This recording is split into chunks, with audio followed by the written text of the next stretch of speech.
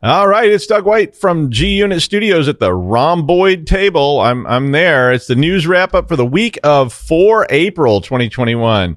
Elon, Ubiquiti, Accellion, Toadsuck.gov, and more, plus show wrap ups.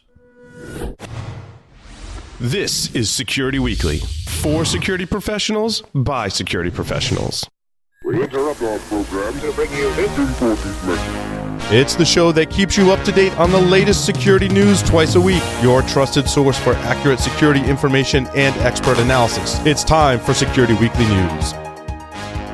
Cyber criminals are working overtime. They're leveraging activity around the COVID vaccine to disguise phishing attacks, hoping to steal money or personal information from your employees or customers. The Barracuda Email Threat Scanner is a free tool you can use right now to help protect your business and ultimately your reputation. The Barracuda Email Threat Scanner analyzes your Office 365 accounts and identifies malicious emails that slip past your gateway and into inboxes. Find the cybersecurity threats hiding in your Office 365 email. Use the Barracuda Email Threat Scanner for free right now at securityweekly.com/Barracuda.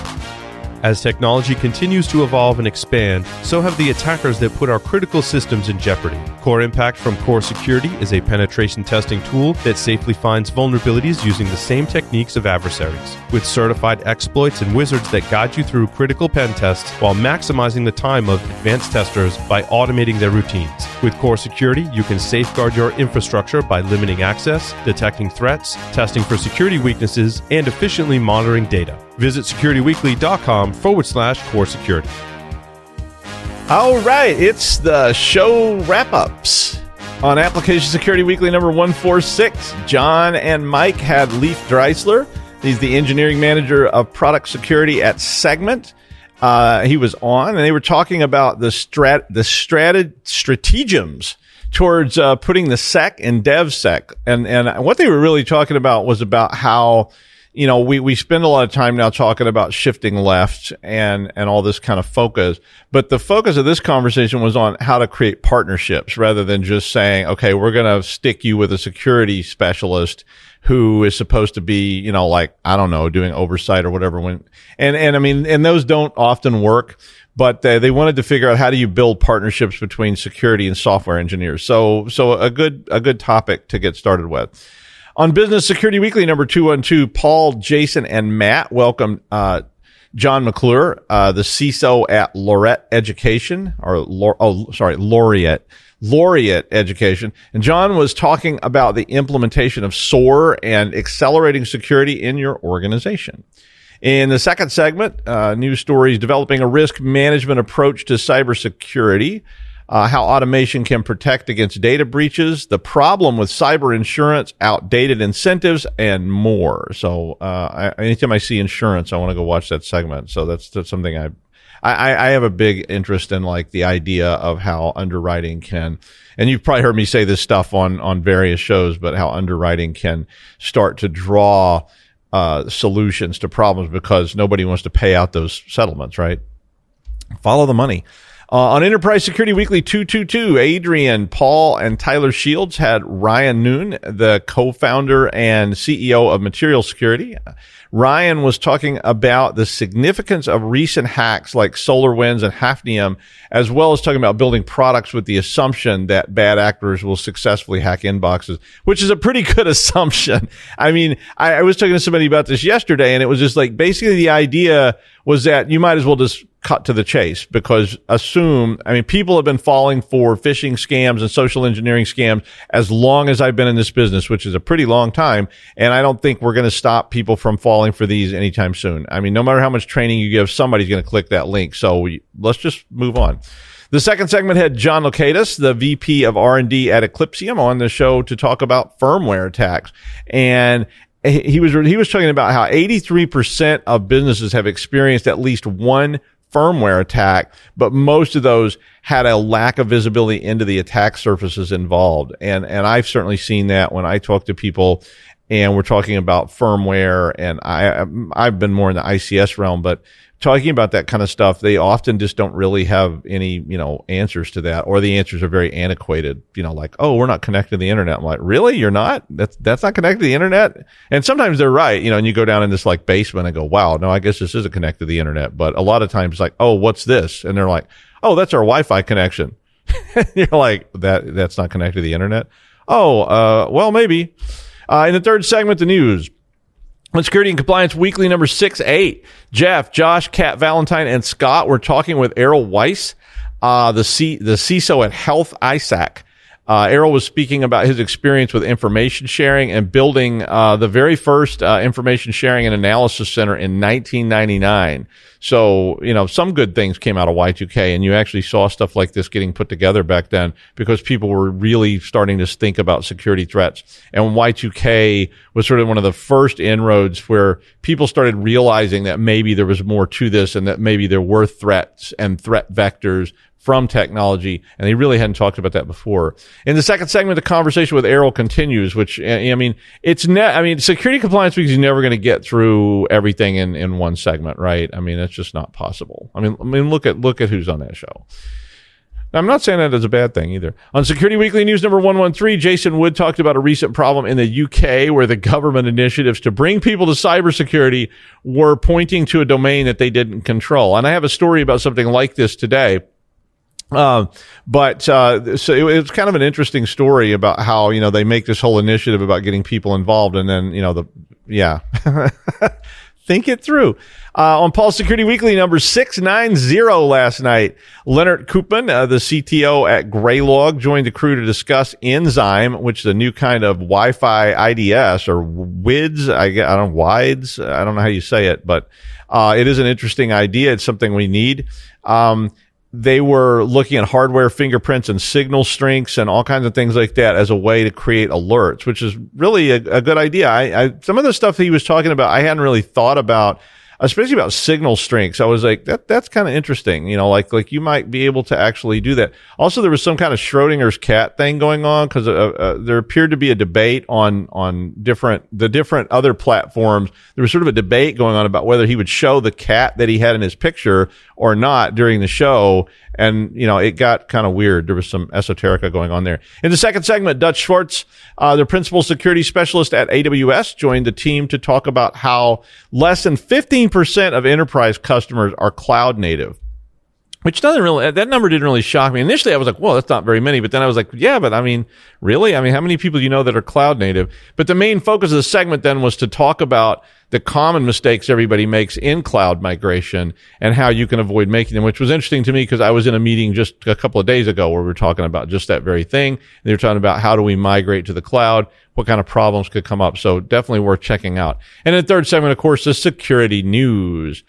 My favorite threat of the week is going to be dealing with pwnage, a word I have trouble saying. Pwnage. I never say it right. But so you're pwned, I'm pwned, we're all basically pwned.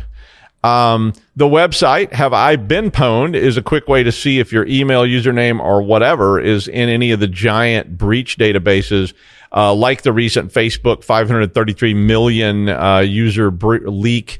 Or any of these other massive breaches that seem to happen, pretty much every day there's a breach. Now we're not even, it's just like shootings. Now we don't bother to report ones that aren't, like hundreds of millions. So I saw one today and it was like 1 million. Oh yeah, and that's no big deal. Most likely some of your, user IDs and email addresses are going to be in these pwnage database, from some breach or the other. Probably all of them are. I actually put almost all mine in, and yeah, guess what? They're all there. Every time you use your identity, whether it's an email address or some other identifier, well, it goes into a database on that site along with a mechanism that links, if you're lucky, that links your password through a salt to that ID, or all the other information they may be collecting about you when you visited that particular server. And all that info about you is so very, very valuable that they track your every click. Marketing wants to know what you read, what ads you liked. If they could figure out a way to access your camera and see where your eyes were going on the screen. I've read articles about that, about marketing tactics where they were trying to figure out what were people looking at. What did you post? where did you post it, and as much demographic data as they can possibly get from you so they can use it as a means to market you more. Because the more they can identify you by your interests and whatnot, the easier and the more valuable that information becomes. So they collect as much as they can get away with. So the next part of that equation then became they may sell all of it or part of it because you probably clicked that user agreement when you went to the website, right? So, they said, please click our, privacy agreement, and you clicked it because you didn't want to read. I just saw one the other day. I was being asked to take a test. They said that the legal agreement for me to take this training that I was required to take as part of a job was over 4,000 words. I was supposed to read, and it was all legalese. The party of the first part shall not meet with the party of the second part unless the party of the third part has had time to, and they use words like fungible and all these kind of things. You need an attorney set with you to click this, but instead you're expected just to click it and move on. Now, in the last few years, you probably started seeing some of the laws, like the EU passed a law, California passed a law, which has started limiting what they can do. And of course, that doesn't really necessarily stop them, right? I mean, it's hard to prove if they're doing it or not doing it until they get caught. So they sell it all, and they sell it as often and to as many buyers as they can. Now, add to that breaches, which have exfiltrated all this data from the database, the main database, and that breach may include things they don't want to disclose or don't disclose, or they deny, or they say, we don't think this happened, like Ubiquiti.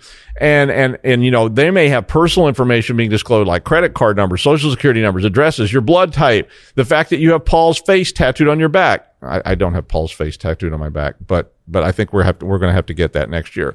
All that kind of stuff. But add all that together, and suddenly your data is pretty much everywhere, whether you even realize it or not. Now, the most common types of attacks these days revolve around credential stuffing. Why not? That's the easiest way to do it, right? And it's not even really an attack. It's just like I have credentials. I'm going to log in. So they use my credentials to log in. So a simple script, I can try a million username and password combos on a million different sites, and I can just leave that running, and bada bing, bada boom. Likewise, though, that data can be used in more sophisticated ways to either try and answer your security questions. That's certainly an approach, or even more commonly, just to create believable phishing attacks. So if you get an email from your boss and it has content that looks realistic, that's going to be very valuable to people that are trying to phish you or hit you with ransomware. All these things have value, and they're being sold legally, and they're also being sold en masse on the dark web.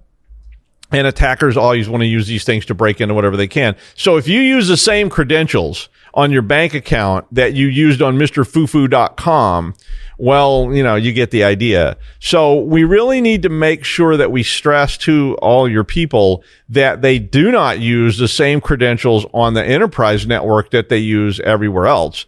Because if you don't, you're going to get stuffed, right? So likewise, you have to have multi-factor, and the users will definitely do this. They will definitely use the same credentials over and over and over again. And I know that you told them not to. I know that you said it. Please don't do this. Please don't do this. Please don't do this. And unless you put mechanisms in place to detect that, which is hard to do, they're going to do it anyway. So you almost have to have multi-factor, or this is going to work on you. So you, for everybody else, for all the individuals out there, you must use different credentials on your accounts, especially any account that could allow for financial loss. So if somebody could get money from you, whether it's a Bitcoin wallet or it's a bank account or an investment account or anything else, that's the ones they're after. At the enterprise level, of course, all these C-suite credentials are particularly valuable, so they're really after that. And even strong passwords won't save you if the whole data structure has been exfiltrated somewhere and they have the strong password. So what? It can be 600 characters long with random letters and numbers, but if it was extracted in another breach, it doesn't really help anything. So, I mean, I know your site's not going to get compromised, but MrFufu.com probably will. So, and MrFufu.com may have gotten your credentials whether you know it or not, because those credentials may have been sold to MrFufu.com by Facebook. So, or they were bought on the dark web. Who knows? So it's just like this horrible, Ouroboros kind of problem. So in the end, I've been foaming at the mouth about this for a long time, and I'm foaming at it about it again here today. Get rid of passwords. Well, it's a great idea, but we have to have something to replace it with. And until that happens, we need strong passwords, constantly different passwords as you go from site to site to site, preferably different user IDs as you go from site to site to site, limited use of any other kinds of usernames, and multi-factor authentication. Or, well, you can just live with being ransomware, just like every day, or twice a day even. Maybe the ransomware people will ransomware the ransomware, and it'll get even weirder. All right, and now the news. In the first story, I wanted to report on this again because this particular story actually was about targeting security professionals. A company called SecurElite, which claims to be a Turkish-based company, has been associated with a North Korean government-backed APT. The company has a website which professes to be a security research company that is, developing pen testing information and so on. And it very closely resembles a similar website that was set up by the APT in the past. And in fact, the public key on these previous attacks is at the bottom of the page for this one as well. And what they did in the past, and they have not apparently done that yet here, but in the past they would approach people who were security researchers or people who found their website and said, oh, I'm interested in your pen test research. And they offered to share things with you and develop trust and all this. And then eventually they sent you a link to, it was a Visual Studio project that contained malware, like a backdoor Trojan. But anyway, this same key that you found there was used in January in another attempt that was involving this Visual Studio exploit and had a link to a browser exploit and on and on and on. The company has fake LinkedIn profiles and other social media profiles as well as emails and so forth. One employee who is reputedly based in Kiev, Ukraine, his name was Piper Webster. It was like a common Ukrainian name, Piper Webster. I guess he could just be, located there. But the article contains a full list of all the sites, the Twitter accounts, and emails of the known fake users. But I would say pretty much anything to do with SecurElite is probably dangerous. Have fun, not illegal fun, but, you could have some fun with that. Since they already know that Piper is a pretty common name in the Ukraine, I thought, I might get them in touch with Foamy Trouser Bottom or something like that, who's an old friend of Piper's, and see what maybe they would call me. That would be kind of fun. This story is encouraging all cities and towns to take control of their .gov top-level domain. According to the story, only about 10% of cities and towns actually have a .gov address, which means that Bad Axe, .gov, baldknob.gov, chunky.gov, centercorner.gov, dryprong.gov, frankenstein.gov, hohokus.gov, monkeyseyebrow.gov, sohigh.gov, peculiar.gov, gross.gov, toadsuck.gov, pigget.gov, why and why not.gov, and so forth. I could read a whole list. All those are real towns, by the way. I don't know if they actually have .gov address or not, but typically they do not own their high-level .gov domain for their town, which means that, they can easily be exploited. The .gov Act was passed last December and allows CISA to manage the .gov domain. So that was a move to push that .gov stuff under the control of CISA. So if your town is still using a Yahoo address, think about it, really. When I get email from toadsuck@yahoo.com, I tend not to pay attention. And a lot of people are going to dump your email. So you might want to try to get a little more official with it. And I've gotten these emails from people at various places where I either own land or something. So, move to the modern approach. The Accellion file transfer appliance story was a big deal this week. If you're unfamiliar with Accellion, and you probably are unless you work for a higher ed or government or something, Accellion had a product called FTA, which was a secure file transfer program that's very similar to something like Dropbox. And it's pretty old. So this is a fairly old product. But what happened was this was a company that specialized in focus on higher ed, secondary ed, government, hospitals, and people like that. And they sold products to them. And basically what happened was this tool got embedded in a lot of custom proprietary tools on campuses and hospitals and so forth, and all those education users that are out there. And it's supposedly a secure file transfer tool, like, say, Dropbox, that allows for the exchange of various FERPA or other HIPAA, FERPA, all these kind of documents, so that, within the company, when you need to send something over to this other department, you had a mechanism to do this. So people built this into their proprietary tools. Well, the old version is still heavily used. Now, they've replaced this, mind you, with another one, but that's not something easy to do. When you go to universities and you say, I want you to tear out, the Edumatron that you've got at the university, and it cost $12 million to build back in 1971, and you're still using it because a lot of universities do not have the budget to just jump in there and revise all this stuff or to buy commercial products. So they use these things until they just literally have to change.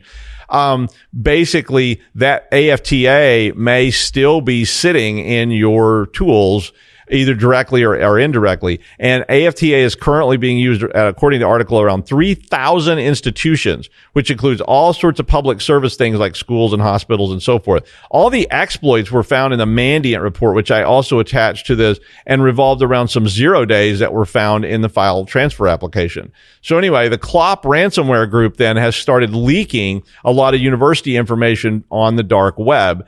And it would appear that they have done extensive exploitation of this particular 0 day and this particular product. Not all the victims have received ransom notes. Some of them just found their data being leaked out on the internet. So Clop may not even be bothering to ransomware these institutions because they know they don't have any money. They just went ahead and started selling the documents out or leaking them onto the internet. The documents in the Inside Higher Ed article included transcripts, medical records, grants, contracts, all kinds of stuff that they collect at university, because they collect everything there about people and students. But anyway, according to this article, this was my favorite part of the article, monitoring the dark web is a part of most universities' regular security plan. I was like, I don't know what that's based on, but I find that very hard to believe that very many universities, maybe, your MITs do, but I really find it hard to believe that very many universities have like people monitoring the dark web. Maybe they do. I don't know. I don't have any evidence one or the other. But if you are using this product, you may want to start monitoring the dark web to see if your information is being leaked.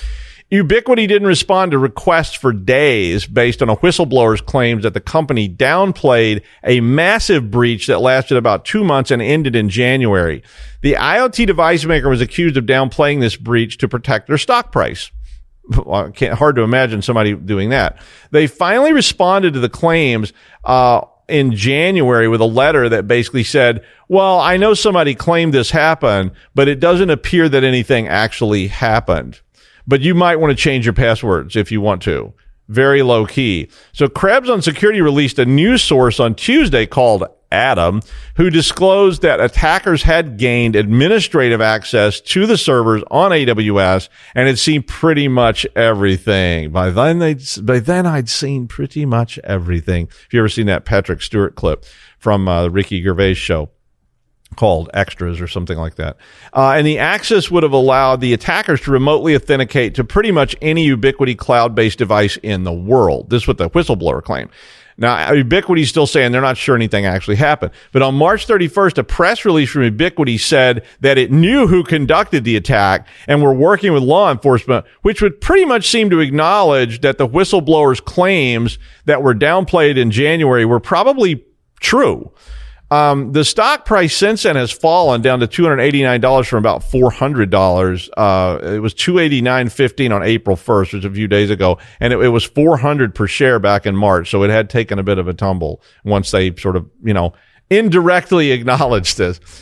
Apparently, the content delivery network components of various collaboration platforms like Discord and Slack are being attacked. Basically, nothing new, to me, but it was an interesting story. It was in the sense of getting users to click malicious links. But this time it's being done by pushing the links directly into the platform using the CDN. And that basically allowed them to push a link onto these various chat rooms encrypted, without ever logging into the platform. By just knowing the URL of the board that they wanted to push this into, they were able to do this. And of course, other users that are being done with this are creating command and control servers for ransomware and using the API using that API for the platform. It's a pretty interesting article, and it's a pretty serious threat, since I think a lot of users feel like that there's links in these, platforms might be safe.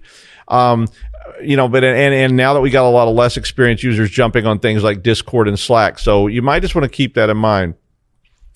A couple of quick stories from MS-ISAC today. There are multiple vulnerabilities in the Cisco RV series routers that could allow for arbitrary code execution. I put a link to the Cisco notification on that.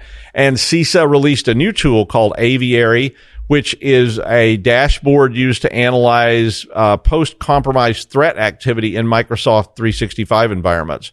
The tool specifically visualizes and analyzes outputs from the Sparrow tool, which they released back in December. So a couple of interesting things from CISA there.